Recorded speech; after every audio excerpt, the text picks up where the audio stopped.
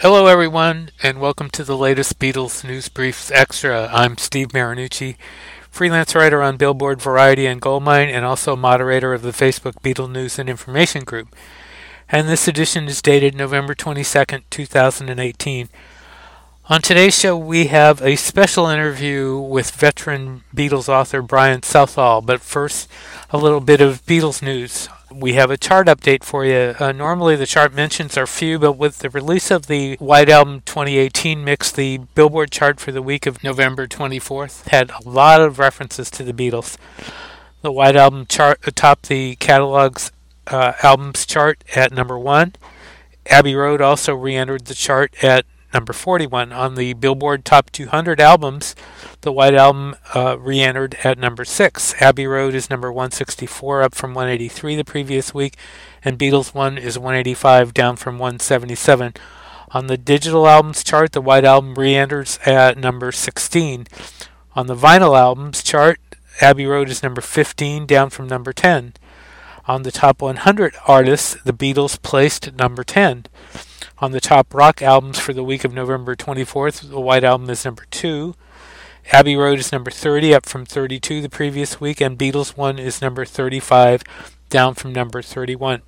Be sure to check out contributing editor Candy Leonard's essay on being thankful for the White Album that's now available on culturesonar.com. And here's our extra for this episode. We recently talked to veteran author and journalist Brian Southall, who's done many music books, including several Beatle books and the definitive history of the Abbey Road Studios. We talked to him about his new book on the White Album called The White Album: Revolution, Politics, and Recording the Beatles in the World in 1968, which is a musical history and a cultural history of the White Album. And we really enjoyed talking with him. His history not only includes as an author, but he also worked at EMI for some time. And he talks about both working as an author and working at EMI in this very candid interview, which I think you'll find fascinating. We'll continue the show with our looking back in history at the conclusion of the interview. Here we go. Your book actually takes kind of an interesting view in that you look at the White Album not only as music, but you also look at it as cultural history. Why did you do it this way? Well, because there was one, the book I did the previous year, last year, which was a similar theory, which was the 50th anniversary of Sgt. Pepper, which was done in 1967, and that was done in the same way, and that was where we sort of started the idea with the publishers. Whether it's an ongoing concept of not Beatles albums and years, because obviously we run out eventually. Whether there is another album and another year for 2020 or 2021 it's up for conversation. But the idea was, I went to the publishers and said, Sgt. Pepper's 50 years, should be something. There'll be something out there. You should consider doing something. So we sat down and talked about it and came up with this idea of the A-side, the B-side, of an album, if you're old enough to remember an album, and the A-side being the record in all its glory, the cover, the reception, and talking to people who were there and involved, and so on, and people who bought it and fans. And then the B-side being the year and what happened and what made socially, in terms of politics, sport, whatever, which was a sort of, I think a unique way of doing it. And then we moved on to do the same thing. When we did Sgt. Pepper, I don't think the plan was necessarily to do the White Album in '68, but it seemed to have been well received, and the idea was that they came to me and said, do we want to do the White Album and '68? So that's where the whole idea came from, and this one carries on that idea of the A-side being the record and the B-side being the year and the news and the events that took place, which is the most fascinating part of it. I mean, I was a fan of the records and I bought them in the '60s, but it's amazing what you forget. I mean, 1968, the White Album came out. I was 21, and you forget, what went on all that time ago. You remember what happened to you, your personal memories, but all the stuff that went on around it, and that was sort of quite fascinating to go back and look back over that, and talk to people who were there, not just involved in the album and the music business, but were just around. They were doing whatever they were doing at school or college or whatever they were doing to get their memories and anecdotes of the year. So that's sort of where it came from. Mm-hmm. And in some way, of course, just to say, in some way, each of the records, Sgt. Pepper, Psychedelia, they, are the product of their time. And the White Album too, with the things like Revolution and various other things, various other tracks. They are a product of their time as well. Which also hopefully will come out, in the book. Was the album and the history, was it different for British fans? Because your book is really heavily weighted, I think, to a British perspective. Was it? I mean, do you agree with that? And was it different for American fans versus the British fans? So it's different for Americans in what way? Sorry. Well, in the cultural aspect that you talk about in the book, was it different for them and versus the Americans, or from a musical point of view, or just the news and the events that were going on? Well, a little of both, yeah.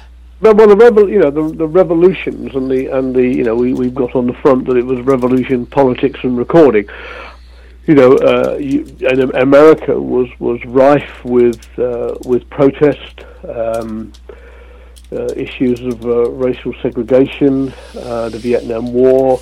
There was a lot of protests going on there, which and only a year after we'd supposedly have love, peace, and harmony, which didn't last that long, seemingly. And those protests took place. The protests were repeated all around Europe. It was an extraordinary year, not to do with the issues of race, or to do some with the Vietnam War. In London particularly, there were big rallies about the Vietnam War, anti-Vietnam War here in London.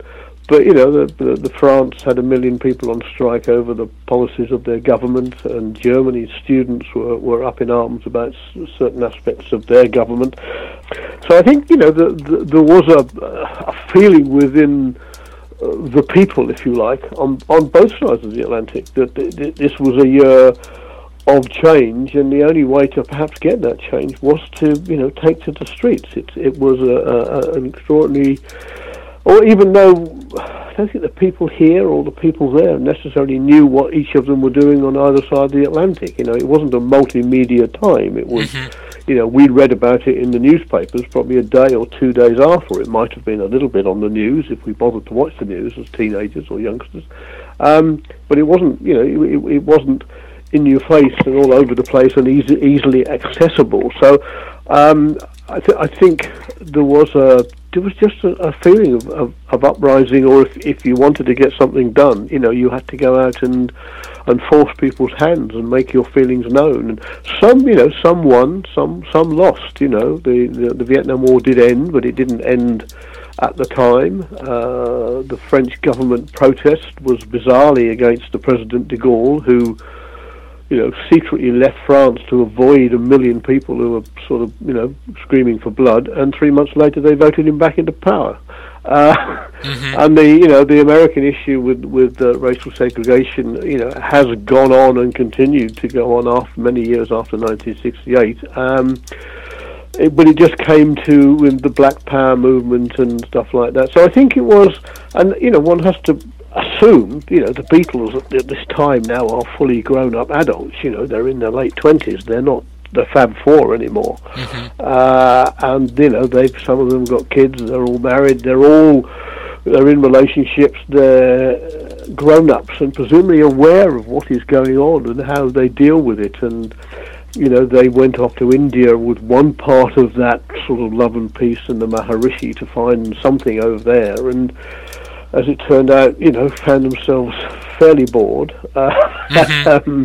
without any substances, legal or illegal, in terms of alcohol or tobacco or anything else.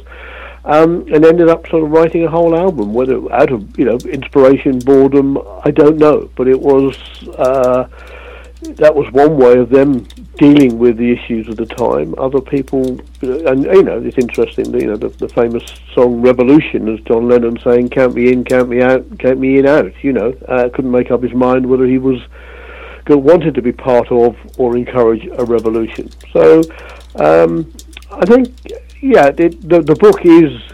The Beatles were English, are English.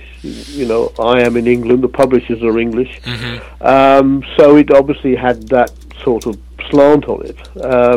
But we tried to represent things that were going on around the world. But and it was, of course, only the second album, I think, after Sgt. Pepper, that was released around the world on the same day around the world, and with the same format and the same cover and so on and so forth. So in that respect, everybody got the same thing on the same day, which was something they've been striving for years, and only eventually succeeded with Sgt. Pepper. First of all, have you heard the new mix at all? Have you gone to any of the... I know they've had listening sessions there. Oh, okay. Funny enough, I did an interview in London this week on this, and this subject was brought up then, and it's one of the, and I was sort of explaining that I have what I have. I have the Beatles albums as I bought them in the 60s in their original form, and I have got the CDs and and since they've come out, and so on and so forth. But I'm never entirely convinced that I want to go through take 143 and that was rejected, and it may well be for sort of audiophiles, it may be for true Beatle fanatics more so than me. I'm a fan of the music that they released. I bought the music they released. I enjoyed it. I did having worked at EMI and work with Mark. I mean, Mark Lewison's book, The Complete Beatles Recording Sessions, was a book I was going to write. Oh, originally. Okay. It was a book that was produced within EMI. It's an EMI book, and I was had written books, and I was going to write that book. I then had a car accident, which required some serious surgery on my back, and in those days a fairly lengthy recuperation. And lying on your back is not a good way to type. So I called up Mark and asked Mark and did a deal with Mark for him to write it, and I in fact edited the book while lying sort of prone in my hospital bed or here. So I had access, and John Barrett, who sadly died, who worked at Abbey Road and went through before that book came out. John Barrett, who was sadly diagnosed with terminal cancer, but didn't want to stay at home. He wanted to come in, so Ken Townsend sort of gave him a job of, for the first time, going through all the tapes that we had of the Beatles that we knew we had, didn't know we had, and logging them and listening to them and so on and so forth, which was sort of quite fascinating. But that gave you an insight into what was never released, shouldn't have been released, was never going to be released. We tried to put out an album called Sessions, which the Beatles successfully applied for an injunction for it to stop it being released, which was disappointing, because it wasn't an album that was going to do them any great harm. But that was their choice, and they won the case, and the album was shelved. All of tracks subsequently came out on the BBC things and the anthology things. So, but when you heard those things that were demos or guide tracks or unfinished or whatever else, there was an element of, I know why it didn't come out, I know why it shouldn't have come out, and when you hear take 73 of whatever it is, thinking, really, do I need, and I'm not convinced I need to hear all those things, or I'm a great fan of hearing those things. It's just my view. We had this conversation yesterday, and the engineer in the studio was keen to listen to everything because he's an engineer, and he wasn't necessarily interested in I suppose he was interested in the comparison, things that they did. That's been tweaked, or that, from a technical point of view, it wasn't the end product. I suppose I'm I'm a reluctant listener to stuff that wasn't released. They chose as a band not to release it for various reasons. It wasn't the take that they chose to go with or whatever. It's just a personal view that I'm happy to run with that and go with what did come out. I mean, I've heard tracks that they finished, things like "How Do You Do It," obviously, which we had at EMI, and they never released as a single at the time, but they finished it. I've heard their demo tapes that they did, and the first things they did in Abbey Road in '62, and you sort of think, really, would you have signed them? I don't know. It's interesting. So I had some sort of insight, but I'm more inclined to go with the final finished, polished. I'm not a great collector of. I don't need any more Bob Dylan outtakes of the Budokan, whatever. I don't. There comes a point where you go, no, I've got what I want, and I'm happy with that. So thank you. So no, I haven't been invited to any of them, and on that after that, I probably shan't be. So if I talk to Giles next week, I'll ask him. I'm certainly not spending £100 and whatever it's going to be to get, whether it be Dark Side of the Moon or Sgt. Pepper or the White Album. It doesn't fascinate me that much, I have to say. Well, then, the album itself, if we go back to the album itself, and one of the things that they've been pushing, and actually it's not really a new quote, but it's out there now, is that it was a group album and not the individual album that writers have always called it. How do you feel about that? Do you see it as a group album, or do you see it as an album where the four of them were trying their individuality? I think without question they're trying their individuality. I'm not, I don't know whether that's something that is that a thing that Apple is putting forward, or as a proposal, or that it was a group album that's coming from Apple. Well, there's various quotes Ringo said at the time that they were a band. You have quotes in your book that say. No. I think without question that it's probably a bit about. There was always going to be a time when they would, Lennon would throw something into a McCartney song, and McCartney would throw something into a Lennon song, and maybe the two of them would throw something into a George song. Or that was, you couldn't be together or not together, but you couldn't be that close to it without actually having, throwing in something, because that was the nature of the Beatles up to that point. Had always been, the idea that everything was worked as a Lennon-McCartney song we know to be, completely untrue, and that many of them were individual songs, and, which other people contributed to, or in some cases contributed nothing to. So I think there was undoubtedly some group involvement in this stuff in various tracks, some tracks. But from talking to people who were in the studio and working on this stuff, it was unquestionable. There's no doubt that some of these people went off and did what they wanted to do on their own. I think it was the idea that that they were still a group is true and valid, and it was interesting that two people said to me exactly the same thing, that it was whoever's track it was them and a backing band. So it was John Lennon and a backing band, and the backing band happened to be the three other Beatles, or it was Paul McCartney and a backing band. So they did record a lot of this stuff together. They did do it together, but it was their song, their concept, their idea, and the other three sort of played on it with wild enthusiasm or not, as the case may be. And there was a couple of people who said exactly the same thing, who were there, who went into the studio and saw this stuff going on and went, oh yeah, it was, for the first time ever, it was John Lennon, and the Beatles, or Paul McCartney and the Beatles as a backing band, rather than four of them. So I think it was a combination of both, but unquestionably it was the time when they started to push forward their own identity, their own ideas, and rightly so. They were, as I say, they were grown adults. They weren't the mop top Fab Four anymore. They all had musical ideas, and they had great musical ability. So it was, it was no surprise that they were going to do this. It was just that it was a difficult time for them. Brian Epstein had died. Who knows what involvement or Brian Epstein might have had on this album, or guiding them towards anything at all. I don't know. He may have had little or none. It may have well been that they were now out of his reach and control because they were, grown ups searching to do something.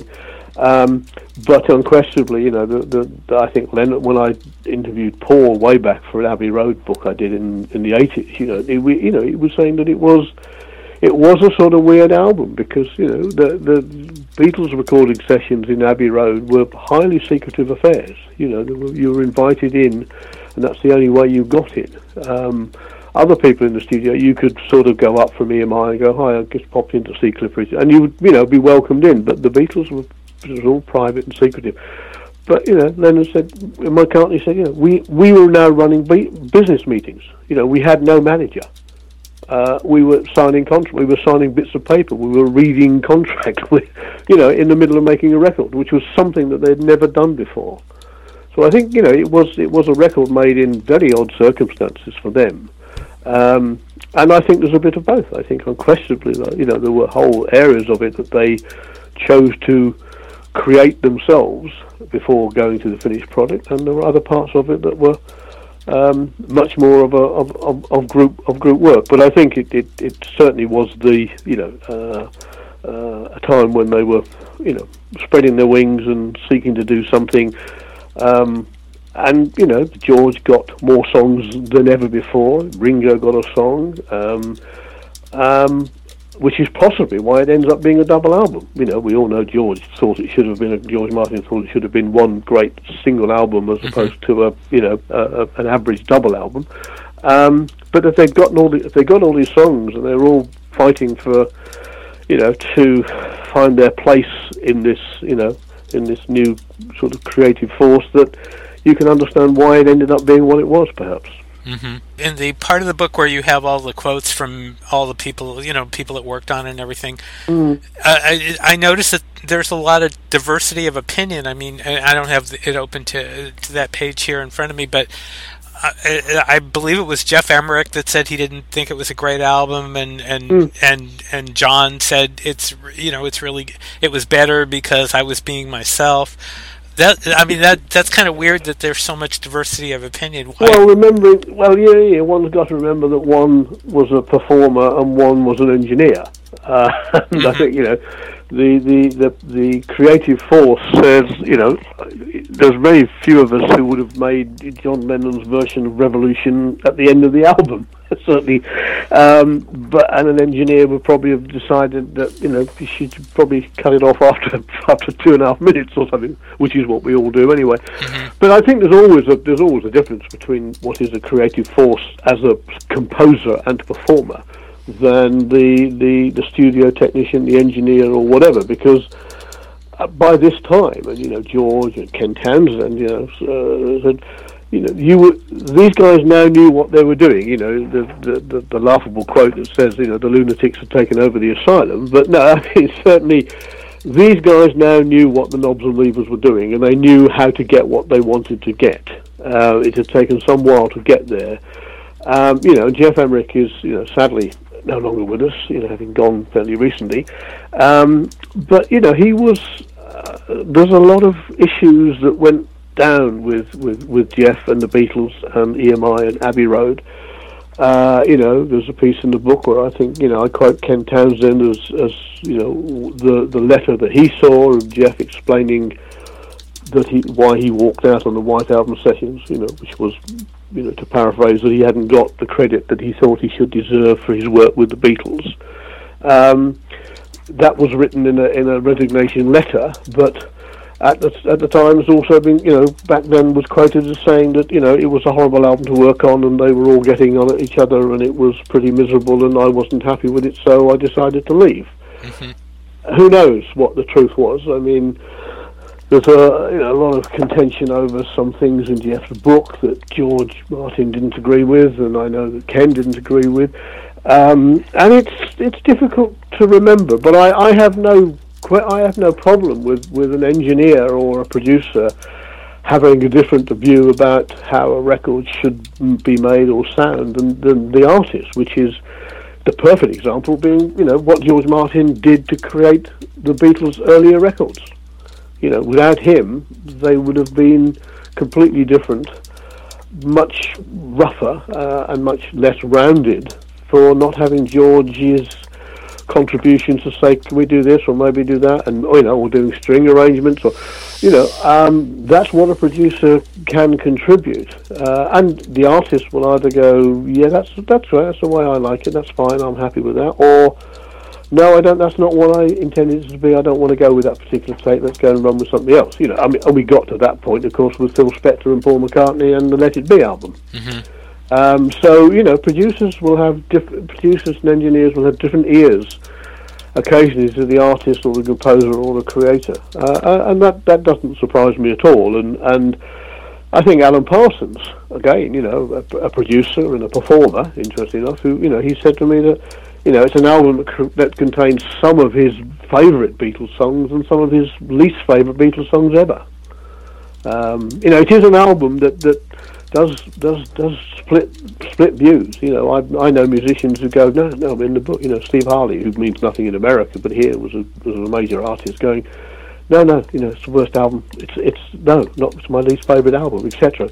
And arguably, it's probably, apart from Let It Be, and without question Yellow Submarine, which we won't get into, but it's probably my least favourite album too, and as I explained in the book, that's possibly because of the circumstances that I heard it in. Was I left home for the first time to go and be a journalist on a paper, 50, 60 miles from where I lived, so I had to have a flat, and it was a room, a bedstead flat in a house, which I rented, and while I had a radio, I didn't have a record player, because the record player was at home, in my parents' house. So in every circumstance up to that, when a Beatles record came out, you bought it, you put it on the record player until your father came and smacked you and told you to turn it off or something. But this was the first one I didn't have at the time, which is why I don't have a numbered version, because I didn't actually rush out and buy it, because I was not in the circumstances. I was now forging a new career as a sort of journalist, away from home. I was a sports journalist covering football matches and cricket and whatever, out and about. And because I lived alone in a flat, I was volunteering to cover everything and anything, just because it was just better than being stuck alone. So it was not, and because there was no single of it, it wasn't being played on the radio that I did have, because radio stations, they were playing some of the tracks late at night, etc., but it wasn't daytime pop radio. So in that respect, it was an album that sort of passed me by for a while, and it wasn't. I then got married the following year, 69, 70, and we got a record player, and then you sort of caught up with a few things and went, okay, that's fine. So it was an album that at the time I didn't appreciate, and I still take the sort of Alan Parsons view that there are some cracking tracks on there, and there were some things that I never want to play again. Okay. What songs do you think are the most significant, or I guess, or even what's your favorites? Oh, you've got to say the Back in the USSR is a cracking, rock song. I mean, if you're ever going to have a single, and that was the record that should have been the single, and every record company of EMI around the world went, oh, great, that could be the first single then. And of course, it wasn't. And they, in some cases, around the world with certain bands, you could take a single off a record and not tell the band because it was too far away for them to know. But you certainly didn't do that with the Beatles. So I think Back in the USSR is a great rock and roll song. Blackbird, it's a beautiful song. It's up there with Yesterday, from that wonderful Paul's ability to write. As an artist said to me once, he writes some of the greatest melodies you'll ever hear and some of the worst lyrics you'll ever hear, but that's a story. While My Guitar Gently Weeps is just an extraordinary piece of musicianship from George, which you love. And my particular favourite is actually I love Rocky Raccoon, and I love Richie Havens' version of Rocky Raccoon. I think it's one of the great cover versions of Beatles songs ever. And then there's other things that you sort of look at, really, Honey Pie, Revolution, and some of the stuff that I think Helter Skelter was a great rock and roll track. It's slightly disturbing, but it's a great song. Happiness is a Warm Gun, Savoy Truffle. There's things in there that you went, and Obladi Oblada, which is just a sort of catchy pop song that somebody had a #1 record with. But it's you can't imagine that Mr. Lennon was a fan of Obla Di Obla Da. Let me ask about a couple of the tracks. First of all, being that you had so much association with Abbey Road, I'm sure you heard the acoustic version of While My Guitar Gently Weeps. It was one of the tracks that we wanted to put on the Sessions album that we wanted to issue back in the, mid-80s, I suppose, and we were not allowed to do so. And part of the injunction that the Beatles brought against us, it centred on a couple of issues, one of which, one of the songs that we wanted to do had a fourth songwriting credit, which was Ringo Starr. And he refused to give permission for his company, Starling Music, to allow this to be released commercially. So that was okay. That would be "Don't Pass Me By," right? I'm trying to think what it was. No. He has a credit on. What's the New Mary Jane? Oh, okay. And actually, I was going to ask about that anyway. But he has a credit on that.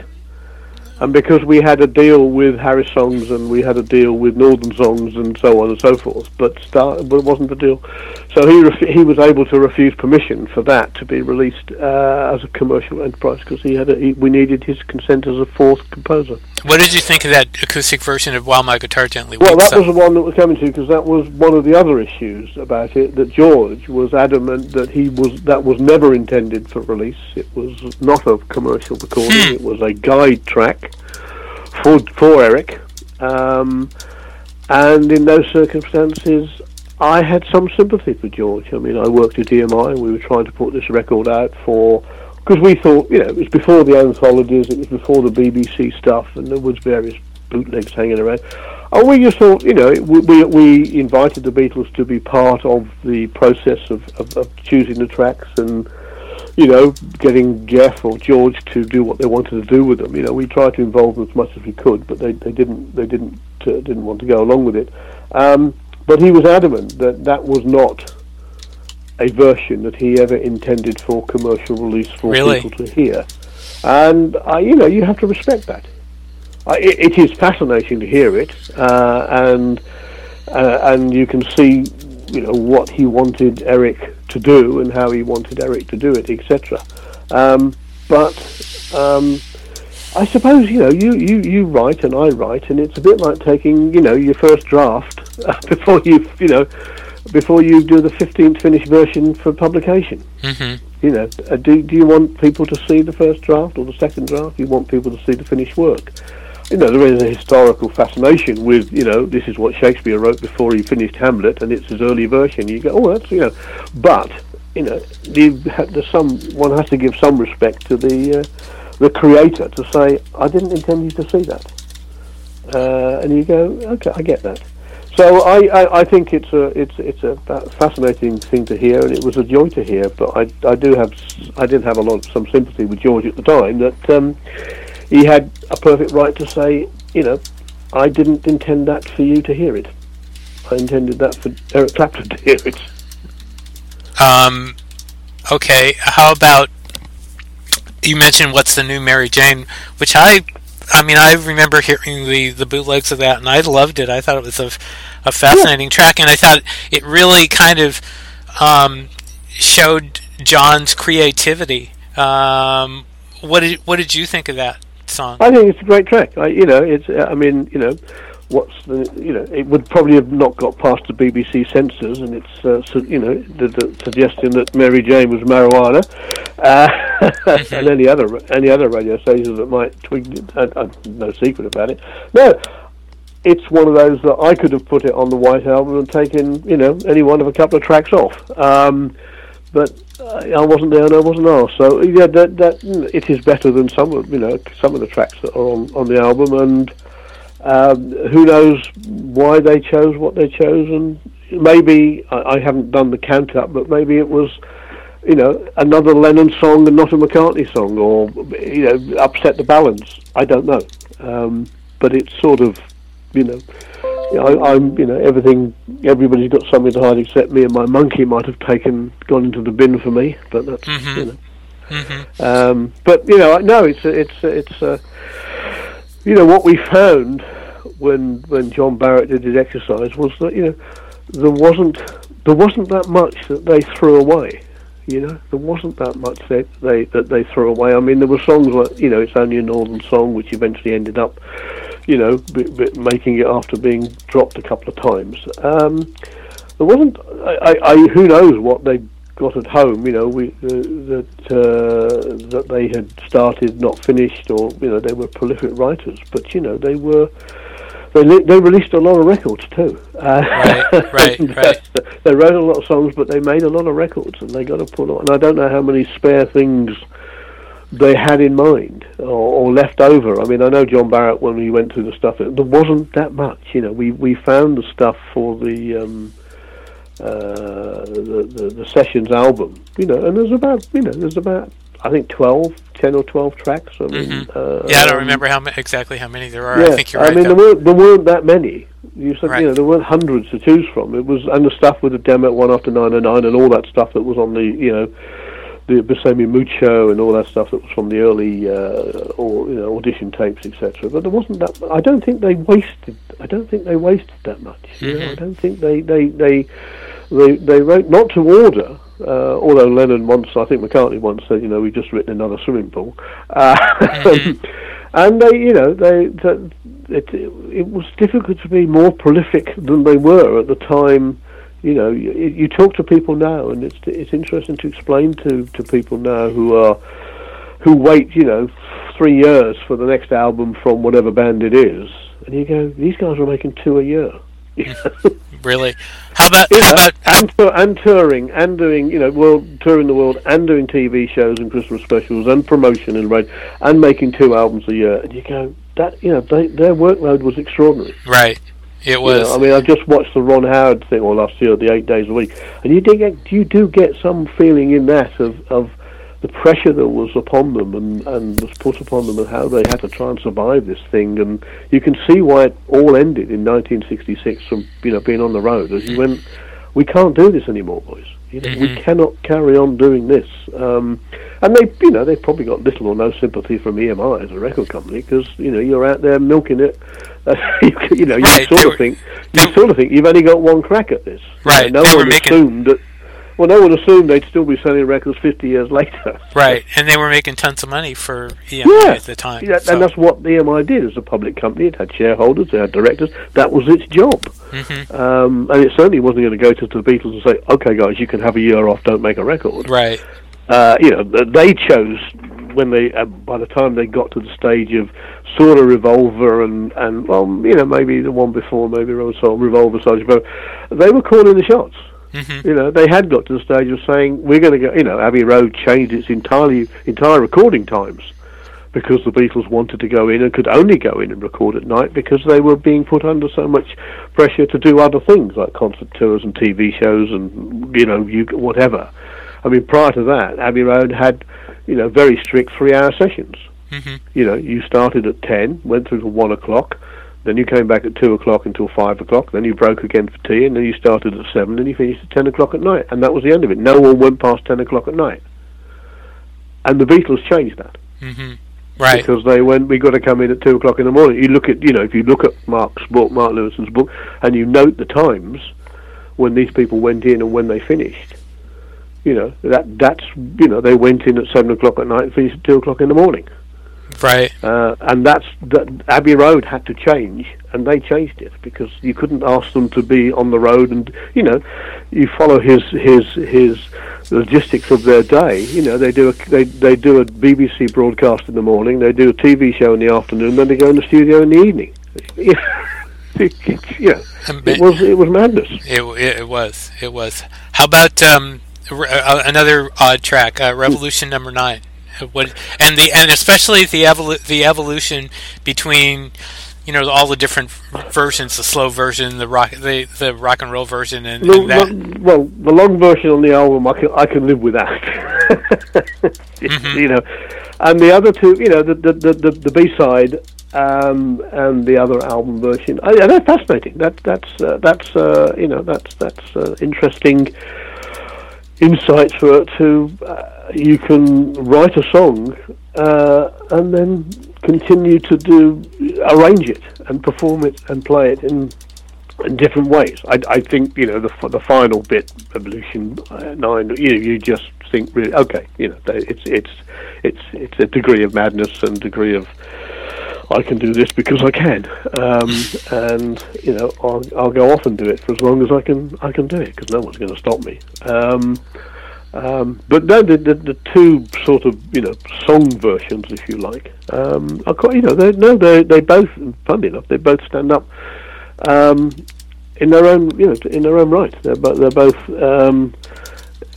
I'm not sure whether the album version would have been as exciting as the B-side, as the one that they chose to put out as the B-side, which was a very, up-tempo, it was a great rock song, and but Lennon's constant, count me in, count me out was. Mm-hmm. Was maybe a sign of the times. He was very conscious of revolution. He was obviously very conscious of what was going on around him, and was very conscious of being seen. There was a man in London called Tariq Ali, who was a great student leader and a revolutionary and so on at the time, who was friends with Jagger and a few other people. And he was adamant that there should be revolution and there should be fighting on the streets, and we should overturn this, that, and the other. And I think John was sort of, he took a step back, and he was very conscious of who he was, and was he going to be seen to be the leader of a revolution that he wasn't entirely convinced. What do you mean by revolution? Are you just going to stand up and shout, or are you actually going to have guns in the streets, and are you actually going to have violence, or are you just going to have a political revolution? And I think he was, in that trying to work out, count me in, count me out, whatever. It was interesting that he stepped back and went, I could be to blame for this. It all goes nasty. Yeah, that's an interesting thought, especially when you look at the scene today, and people are always speculating what he would be like today if he was around, and over here they are. I don't know if they're doing it in England, but they are here. No, we don't. He would have mellowed. I mean, all the people that I know who spent time with him at that time in the. He was the only one I never met and never had any involvement with, because I worked at EMI on their solo releases and compilations and things, and had more to do with Paul than the other two, but worked with George in fact was mistaken for George by my own managing director on one occasion, which is very embarrassing, asking me how I was getting on working without the other three. I obviously made an impression on him as head of press of EMI, but still.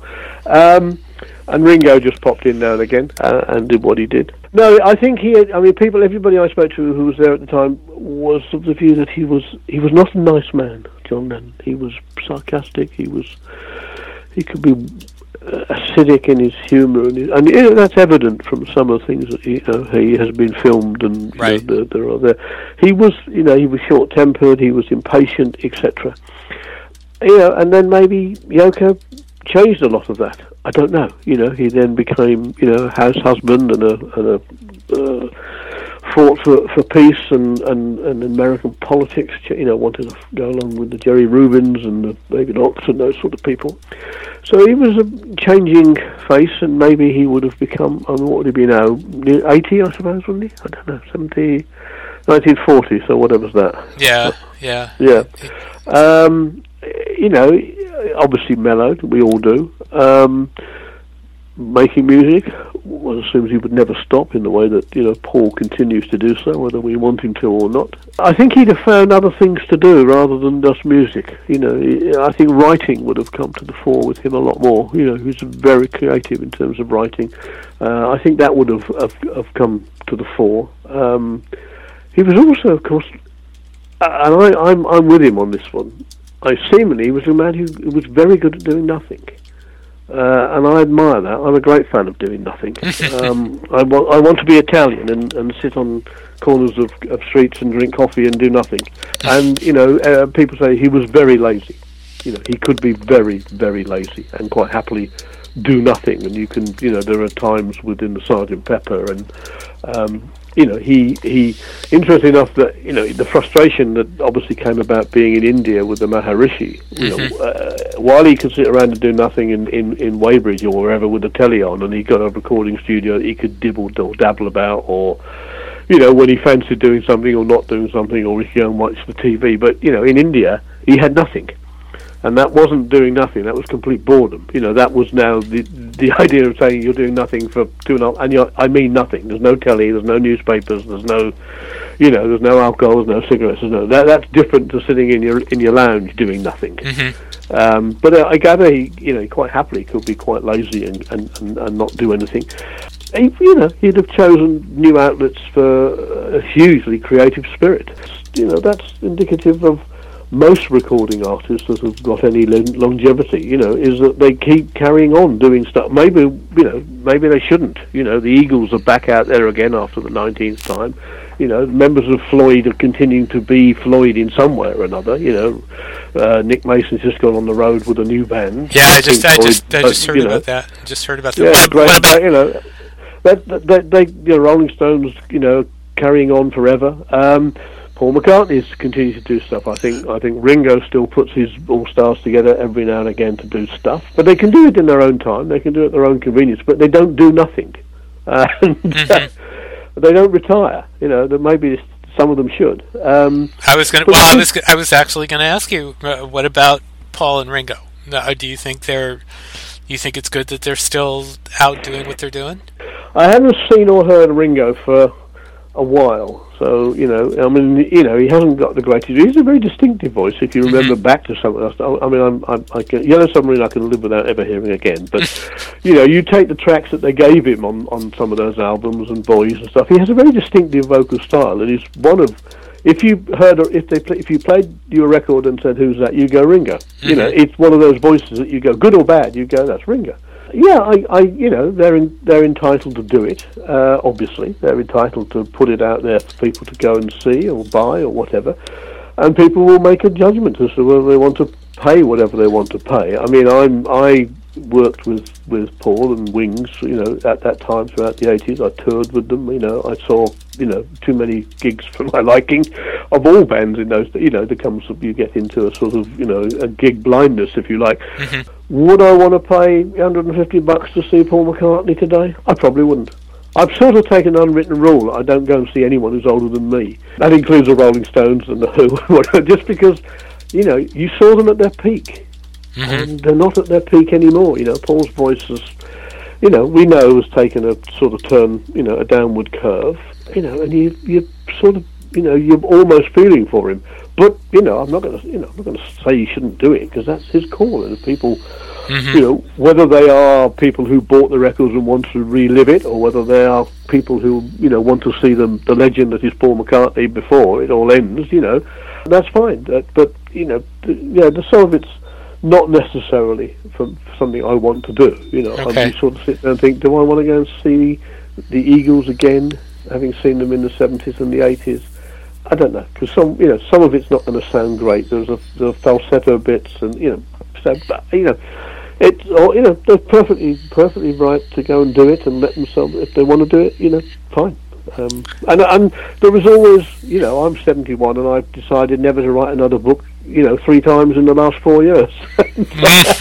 And there I am doing another one, and possibly doing another one next year. So, if someone rings you up and says, do you and you go, yeah, okay, that's quite interesting. So, I can't be hypocritical and say no, but, right. There'll come a point when I'll go, no.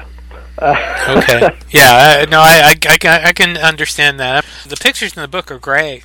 And I'm wondering, are there any previously unpublished? And did you dig up some really? I didn't do the picture research. The men at Carlton do the picture research and send them to me, and go, can you identify this? Can we caption this? Where did it come from? And whatever else. I am thinking that there are probably very few, if any, unpublished photographs, because they would normally deal with the agencies of Getty and various other people of photographs that are in those various libraries. The ones I tried to get were taken by Tony Bramwell, who I had a couple of his, I think, in the Sgt. Pepper book, and he took some on the White Album session, but they were subsequently acquired. He licensed them to a library for their usage, and that library, that company, went into liquidation some years back. I don't think anyone sort of told Tony that it was going into liquidation, and the entire library of pictures, certainly all the Beatles pictures, were bought by Apple. But that meant that they were not available for us to use, which was a pity, because he had taken some photographs in the studio with the band and the various people who were there, etc. So no, they send them. They come up with a whole bunch of pictures and send them to me, and see if I can identify them and work out when and where they were taken and who. You're of a certain age and I'm of a certain age. We know now that everybody in a publishing company is 12 years of age, and they've never seen Mal Evans or Neil Aspinall or Jane Asher or whatever. So you sort of spend your life going, that's that, and that, and doing that and that and that. So you do that, which is quite interesting. And they sometimes get the names wrong. Alan Parsons didn't end up. He sent me a picture of there's a British author who I used to work on New Music Express, actually, when I was a press officer, called Tony Parsons, who may mean nothing in America. He's written some very English novels and is quite successful. Who isn't Alan Parsons, but when I got the picture spreads, I went, that's not Alan Parsons, that's Tony Parsons. And the bloke at Carlton, the only Parsons he's ever heard of was Tony Parsons. So we have to make sure that didn't slip through. So no, they do all the picture research and then send them to me, and I pick them out and then subsequently sort of caption them and go, no, that should go there, or that should move there, or that should go there. I mean, that's of the Beatles and the ones to do with the album. I also had to go and check through all the photographs with the new stuff, because they got some of those wrong as well for which weren't 68, but they were. Well, there was a bunch of demonstrators in Germany called the Baader-Meinhof gang, which you may or may not have heard of. I don't know, who were German, anarchists and stuff like that. And they put a picture of them in the book, and then I had to identify that they didn't actually start up until 1970, and so it wasn't them. Things like that, which is they're easy to make those sort of mistakes, but you have to, I think people still produce pictures of Paul McCartney as a right-handed bass player. I think probably somewhere. That was always the great trick, wasn't it? Right. Everyone assumed he was a right-handed bass player, or many people who weren't involved in the music business on national newspapers or magazines that had no knowledge of music would just print a picture of him, right-handed, completely forgetting. But, now you've written how many Beatle books? I know you've done. Oh, too many. Okay, let me have a look at what I've written. Well, I know the Abbey Road book. Abbey Road isn't the Beatles, but it's Abbey Road. So it's history. It's the story of Abbey Road Studios. The Northern Songs book, Northern Songs is the Beatles. I did a book called The Beatles in 100 Objects. Right. And I did a book with Julian Lennon. The Julian Lennon collection, which was his memorabilia, of his dad's memorabilia. That we did a book together about that. So that's 3. Sgt. Pepper's 4. The White Album's 5. I think that's about it. Do you have any other plans for another Beatle book? And I don't have one in mind personally. Okay. We're now into, if one wanted to do a book for 1969, 2019, one could do Abbey Road as an album in the same way as doing Sgt. Pepper and the White Album. I don't know that's it. I've thrown it into the pot with Carlton, who, they didn't want to do the White Album until they saw how the Sgt. Pepper album did, and they probably won't want to do the next album until they see how this one.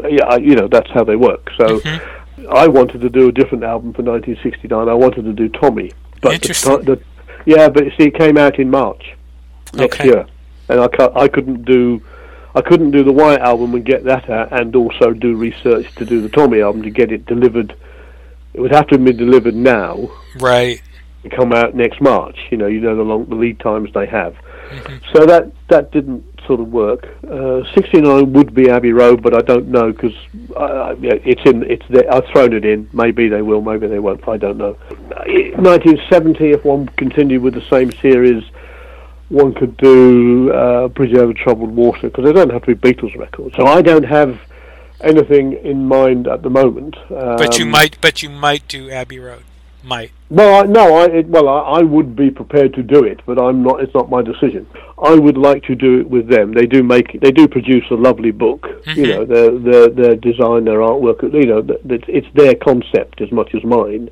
So if we were going to do it, I wouldn't want to, and I don't suppose anyone could nick the idea because they've probably copyrighted it anyway. So that it's there. It's something I've thrown into Carlton, earlier this year, just to say okay, because the White Album wasn't on my horizon at all. Right.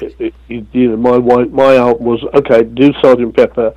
If we're going to do, I'd like to start working this year, in 2018, to do the Tommy album for 69, whatever, and then we go on from there. But then they came back from various book festivals and things that one goes, Sgt. Pepper was pretty successful, people liked it, should we do the White Album? Okay, interesting. Not my favourite album, as we know, but that doesn't mean to say it's not a great story.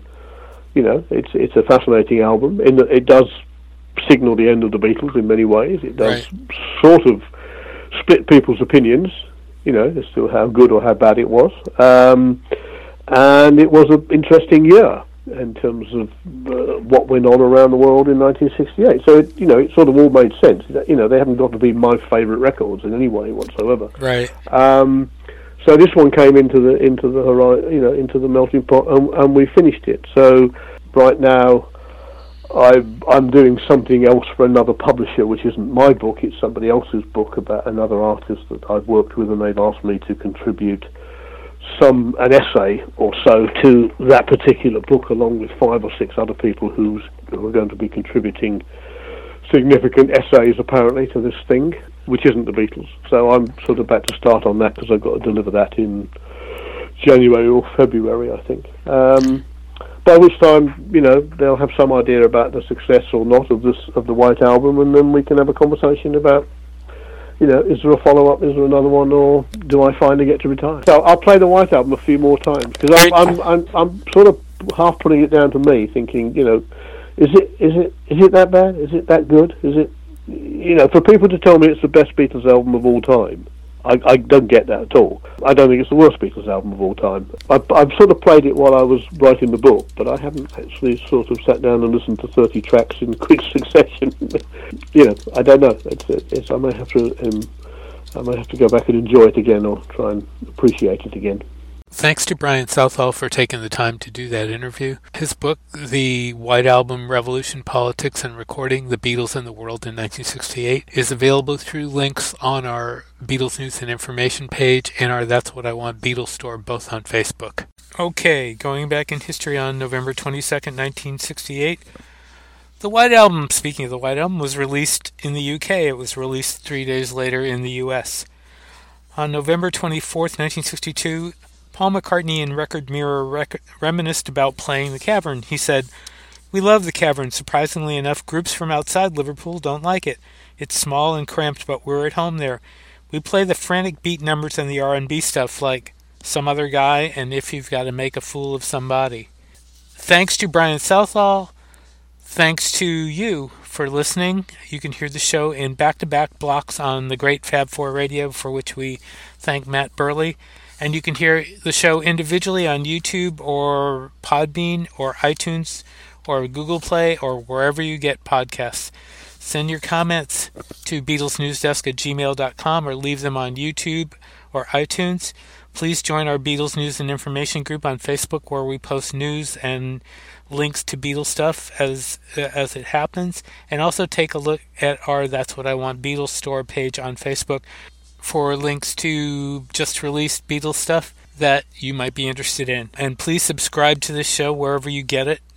Rate us on iTunes, please, and take a second to share our episodes from wherever you get them so we can feel the love. We would really, really appreciate that. Until next time, this is Steve Marinucci saying we hope you had a happy and healthy and safe Thanksgiving. And as Patrick McGowan used to say on The Prisoner, which was one of our all-time favorite shows, "Be seeing you."